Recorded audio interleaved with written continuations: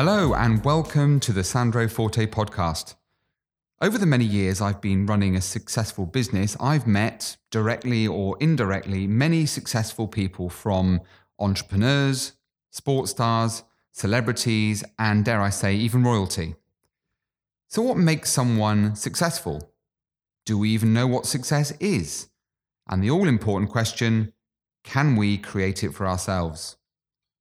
This podcast series invites a diverse group of people to share their insights, their wisdom, and the things they've learned along the way.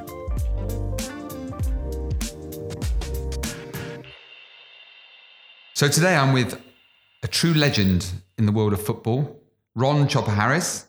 Ron still holds the record for the most appearances for Chelsea Football Club with nearly 800 caps to his name. And he tells me 13 goals, but we'll come on to talk about that in a moment. So still very much revered by Chelsea fans all around the world. Ron even has a suite named after him, which takes some doing. He's a football pundit and remains a much sought after dinner speaker. So welcome, Ron. Really good to have you with us. Thank you. It's a pleasure. Tell us, especially you being a Manchester United supporter, because we don't like Manchester United supporters. So, Ron, obviously you and I have known each other for a very long time. Yeah. So it's a particular pleasure to have you with us. I have to ask you this question because it will be on everyone's mind. Where did the nickname Chopper come from?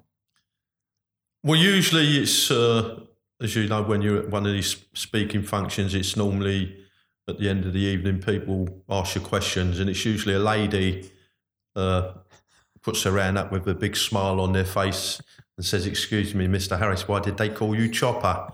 And when I tell her the reason how I got the nickname, the smile fades, but it's not what they think it is. It was given to me by the Chelsea supporters, supposedly the way I used to chop people down from behind. Okay, so that's obviously an allegation you completely deny. Yes. Okay. I think George Best would probably didisagree because you've got a few stories. Yeah, but you could tackle from behind years ago. So I guess the first question is, you know, in all the years you've been involved in football, you've probably, it would be fair to say, seen some changes in the game. Well, obviously, you know, with all the games I played in, and for the last, 15 years, 20 years, I've done the hospitality at Chelsea. And I think the biggest thing that's come into it is, to me, that football has become a non-contact sport.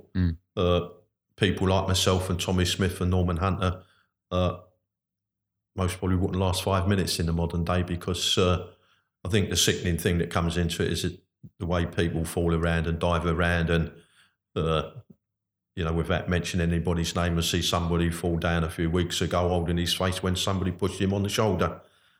I won't name it was. He plays for Manchester United. You know, that never happened in our time. You only went down years ago if you were hurt.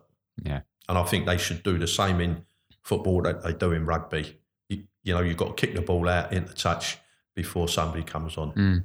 It don't happen in rugby. So that makes your 795 appearances even more remarkable then, doesn't it? Well, I only ever got sent off once, and that was in a cup tie down at Brighton. I was supposedly accused of punching somebody, which I've never done. I've kicked a few people. And years ago, I got banned for 3 matches and got fined £100, which used to go in front of the FA. And basically, they used to be elderly people, and half of them were asleep anyway to give you the verdict.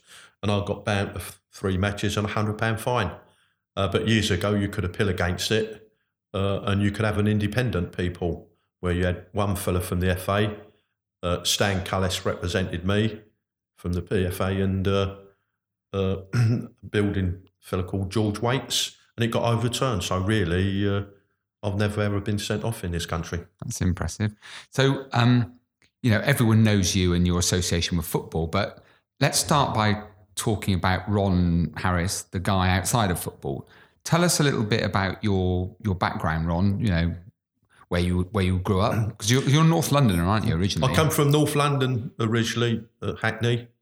My father used to play, not professional or anything like that. Me and my brother Alan, who sadly died a few months back, used to go and watch them, and we used to go to, because my dad was an Arsenal supporter, we used to go to Highbury every week, whether there was a junior game and a a reserve game or a first team game. And I quietly, as you got a little bit older, you started playing football and cricket. And I did have the opportunity of going on the ground staff up at Lords for the cricket. But the seasons overlap with each other. So, I decided to go to Chelsea because they offered me £7 a week, whereas up at Middlesex, they only offered me £4, and you had to pay your own travelling expenses, which only come from an ordinary background. So, Chelsea paid you the £7 and you used to get a luncheon voucher and a rail pass. Yeah. And as I say, I've spent all my life there. I think it's a tremendous club. Yeah. And I really look forward to working there on match days and certain things I do during the week. Loyalty is something that we don't really see in the game anymore, is it? But what's great about your relationship with Chelsea is that you've clearly been very loyal to them, but they're now repaying that. So does that tell us something about the secrets of a successful relationship? Is loyalty important to you? Is it something that? I think so, because as I say, I'm I think a loyal person. If I tell somebody that I'll come along and do something for them, whatever happens, I'll be there. And the same thing at Chelsea. I've been there from a 15-year-old lad. I left when I was 36 and spent 3 years coaching at Brentford. But practically, I've been back there ever since. And the biggest suite at Chelsea is the Ron Harris suite. And I remember when Ken Bates was the chairman there, and me and Peter Osgood had a bit of a fallout with him, and we were told not to come anymore. They weren't needed, and I stayed away for a time. And then I got a phone call from a lad called Neil Barnett, asked me to come to the ground because somebody wanted to see me. He wouldn't say who, and I said, there's no way that I would go back there while Ken Bates was there. He sued me for £1,500 for the comments that we made while we was in Jersey, me and Oz. And then, Neil said to me, look, something major is going to happen. And that's all. So I said, all right, I'll come there as long as I'm not involved in his company. And I've done the thing on the television. I was asked to stay in the boardroom because somebody wanted to see us. There was a lot of speculation that Ken Bates was going to sell out, and who should walk into the room was a lad called Roman Abramovich. And I sat round the table with him and a couple of his sidekicks. He spoke perfectly good English. And at the end of the half an hour we sat there talking, he got up, he said, I'd like you to come back to Chelsea Football Club, and I've been there ever since. And, without being disrespectful to some of the people that you see pictures around the ground, the biggest suite there is the Ron Harris suite, which I'm proud of. Testament to you. I think you must be the only person I can think of that would ever refer to Roman Abramovich as a lad, but that's probably because you've earned the right as an elder statesman of the club. So going back to your early years and, going to football, which I don't think was possible at the age of 7 back in the day, so you applied your trade, you turned up at 17, started playing about 17? No, I going to the Highbury, it's called Highbury, with my brother and my dad. I always felt that, it would be terrific if you could take up one of them careers as a sport, whether it was the football or the cricket. And you started getting involved, and then my brother went to Chelsea on the ground staff a few years before me. I got invited to some of the games, and I think why a lot of the youngsters used to go to Chelsea years ago is that they had a fantastic youth policy, and they felt if you was good enough at the age of 17, you'd be given the opportunity. I served my couple of years as an apprentice. I signed on as a full-time professional at 17 on my birthday for £40 a week and £1,000 a year signing on fee. And, Tommy Dockett was the manager. I captained the England youth side that won the Mini World Cup. He took my mum and dad to Wembley for the final, and I see him afterwards with my parents, and he just said, "Do you play in the first team on Saturday, son?"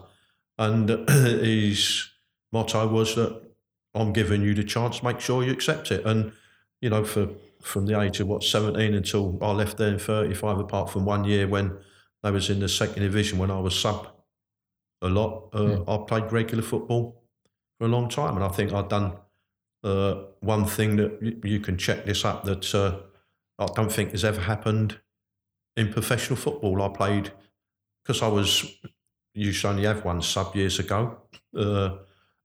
Eddie McCready was the manager at the time, said to me, look, you need to put 1 or 2 games under your belt. And I played in the reserves in the morning because they brought the kickoff forward. I played 90 minutes in the reserves. They got a taxi to run me over to Millwall in the afternoon where I was sub.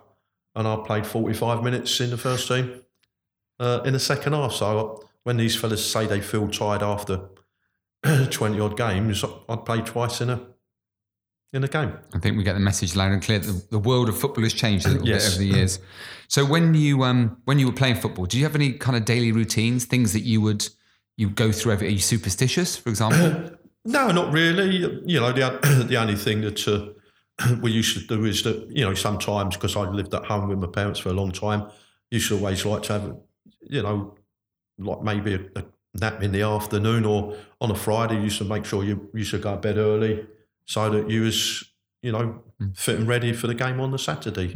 So I would never, don't get me wrong, I'm not a goody-goody. I wouldn't go out on a Friday night drinking or something like that, which maybe 1 or 2 of them used to go out and entertain people, but I would always make sure that you go to bed early on a Friday night. You must have a really remarkable kind of mentality, because I've known you for a long time. You do not strike me as a hard man at all. So what was it that we clearly have Ron by day and Ron on the football pitch? Lots of people say to me they can't believe, even at Chelsea, what a bit of a hatchet man I was. And off the field, you're a proper gentleman. But I was always brought up in, as I say, drilled into me that you get nothing for being second best, and people only want to know winners. And I used to play, I'm not sure all the managers would tell you, I used to play the same in training, whether it was a 5-a-side or 7-a-side or a full-scale practice game. I wanted to be a winner, because people only, I think, know winners. If you ask after people here, who won the World Cup last year, I would imagine a lot of them would say who it was. But if you said who was the quarter-finalists, half of them wouldn't have a clue. So that's how I was brought up to believe that you don't get nothing for being second best. So 795 caps, 13 goals. We haven't got enough time for you to talk us through every single one of those. Clearly 12 of them mishit, I guess, but one through Pat Jennings' legs, right? One went through Pat Jennings' legs at White Hart Lane one evening. Yeah. But the first goal I scored was against Gordon Banks.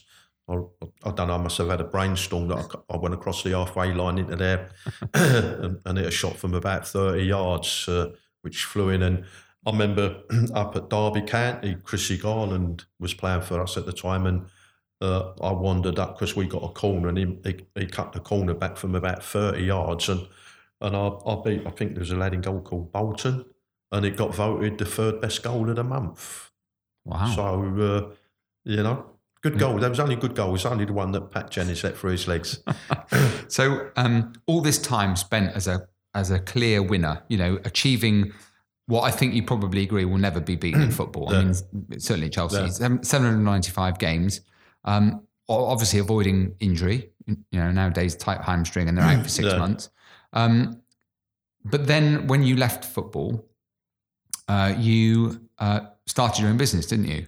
Yeah, as I say, when I left Chelsea, I had the opportunity again as a player coach at Brentford, and I spent 3 years playing and coaching.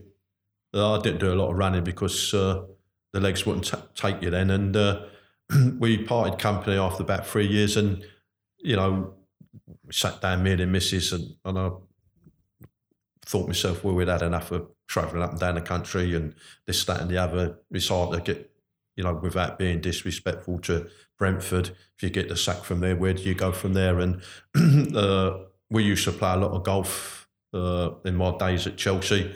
My 2 boys used to play a lot when they were youngsters, and we had the opportunity of buying a golf club down in Swindon called Bremhill Park. And we had that for about, 7 or 8 years. And as you know, somebody made us an offer that I thought was too good to turn down. So we decided to take the money and run. Okay. And then after that? We decided we never done anything as a family for quite some time. And then we bought like a little holiday complex down in Warminster that had log cabins and fishing lakes, some good fish in there. And the same thing happened, that somebody made us an offer, and I had the opportunity of going back to doing speaking, what Peter Osgood got me into. He used to do the hospitality, and I was asked to go back to Chelsea. And to say, really been there, apart from the blip with Ken Bates, we've been there ever since. But it would be fair to say that during that kind of the business career, if that's the right expression to use, it wasn't all plain sailing. You had a few bumps along the way. Well, we had as you well know, that I was a millionaire once, but trusted a solicitor who I thought was a friend of mine that said he'd do this and do that, and we finished up. I'm not stupid or anything like that, but maybe people would say I was stupid to allow him to take full control of it. But then we found out a lot of the things, there's a place in France that he said take, and a place down in Cornwall, certain other things to do with property. And I finished up that we found out that he put it all in his name because he controlled the money sort of thing. So, when things like that happen, because it was a tough period for you, I know. How do you deal with stuff like that? What are the things that? Well, I think that you do look around and think to yourself, I can understand sometimes when people commit suicide. I'm not saying I was suicidal or anything like that, but my philosophy was that I come into the world with nothing, and in 1980 I was a millionaire. But I've been there, I've done it, through your help. I've found my feet and I enjoy life. I've not missed a game at Chelsea. I missed one game doing a hospitality where I had to go to Bermuda to do an evening for the Chelsea Supporters Club, but that was on the permission of Chelsea Football Club. But other than that, the only time I'm late is with some of the tackles. I'm always punctual. I don't like people keeping me waiting, as you know. But no, I really look forward to doing what I do at Chelsea. And I think I'm respected there, and I love it. Yeah. So what's next for Ron? I mean, are you happy doing what you're doing? I still do the occasional dinners if it's not too far to travel, because, as I say, my first priority is at Chelsea. I love it there. Yeah. I work with some lovely people, men and women. I can remember when we first started, there was only myself, Kerry Dixon, and Peter Osgood. And there's 9. I know things have got bigger, but there's 9 of us do the hospitality there, and we all get on quite well together. So, and you're fed and you get paid and you watch the game. And you're a West Country boy now, aren't you? Yes, we moved down to Shepton Mallet about 3 weeks ago, partly because it's more near my children. Yeah. I think there have been more in the 3 weeks we've been there. We've seen more of them in those 3 weeks that we did in the last 10 years. So that's good. And there's a nursing home just across the way from you, isn't there? Yeah, so it's I only think a they're keeping that for me. Yeah, quick stroll across the road in about 15 years' time. So talking about success, just generally, from all your experiences in life, first of all, what do you see as success? What does it mean to you, or if not maybe to you, then what you see in other people? Well, I just think that when I first started football, your object was to get into the first team and do well, and then you think to yourself, once a year you see captains lifting the FA Cup and things like that, and you think to yourself, God, I'd love to be a captain to lift the FA Cup. And I'd done that in 1970. We lost the cup in 1966 to the Spurs, but it was a fantastic experience. Fortunately, 4 years later, I was the first Chelsea captain to lift the FA Cup, which I'm proud of. And the following year, we beat Real Madrid in this European Cup Winners' Cup. And apart from, as I say, playing more games than anybody, I am the first Chelsea captain to lift a European trophy and an FA Cup. It's quite a CV, so many accolades. What's the greatest lesson would you say you've learned in your life so far? Because you've had so many different experiences and met so many incredible people. To the listeners, what would you say in terms of lessons in life? You got any particular thought or philosophy? Well, I think that's my experiences regarding business. As you know, you trust people, which I did. I think that if any youngsters today have got an opportunity of taking up anything to do with sport nowadays, whether cricketers earn a lot of money, rugby players, athletes and things like that, they were the poor relations years ago. And I think that,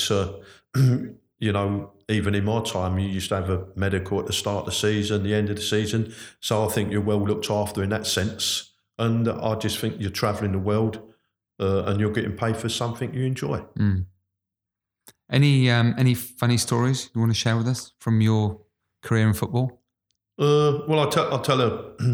I know you're a Manchester United supporter. I don't know why we hate Manchester United. You can't resist this, can you? I think that, years ago I used to supposedly try to man mark people.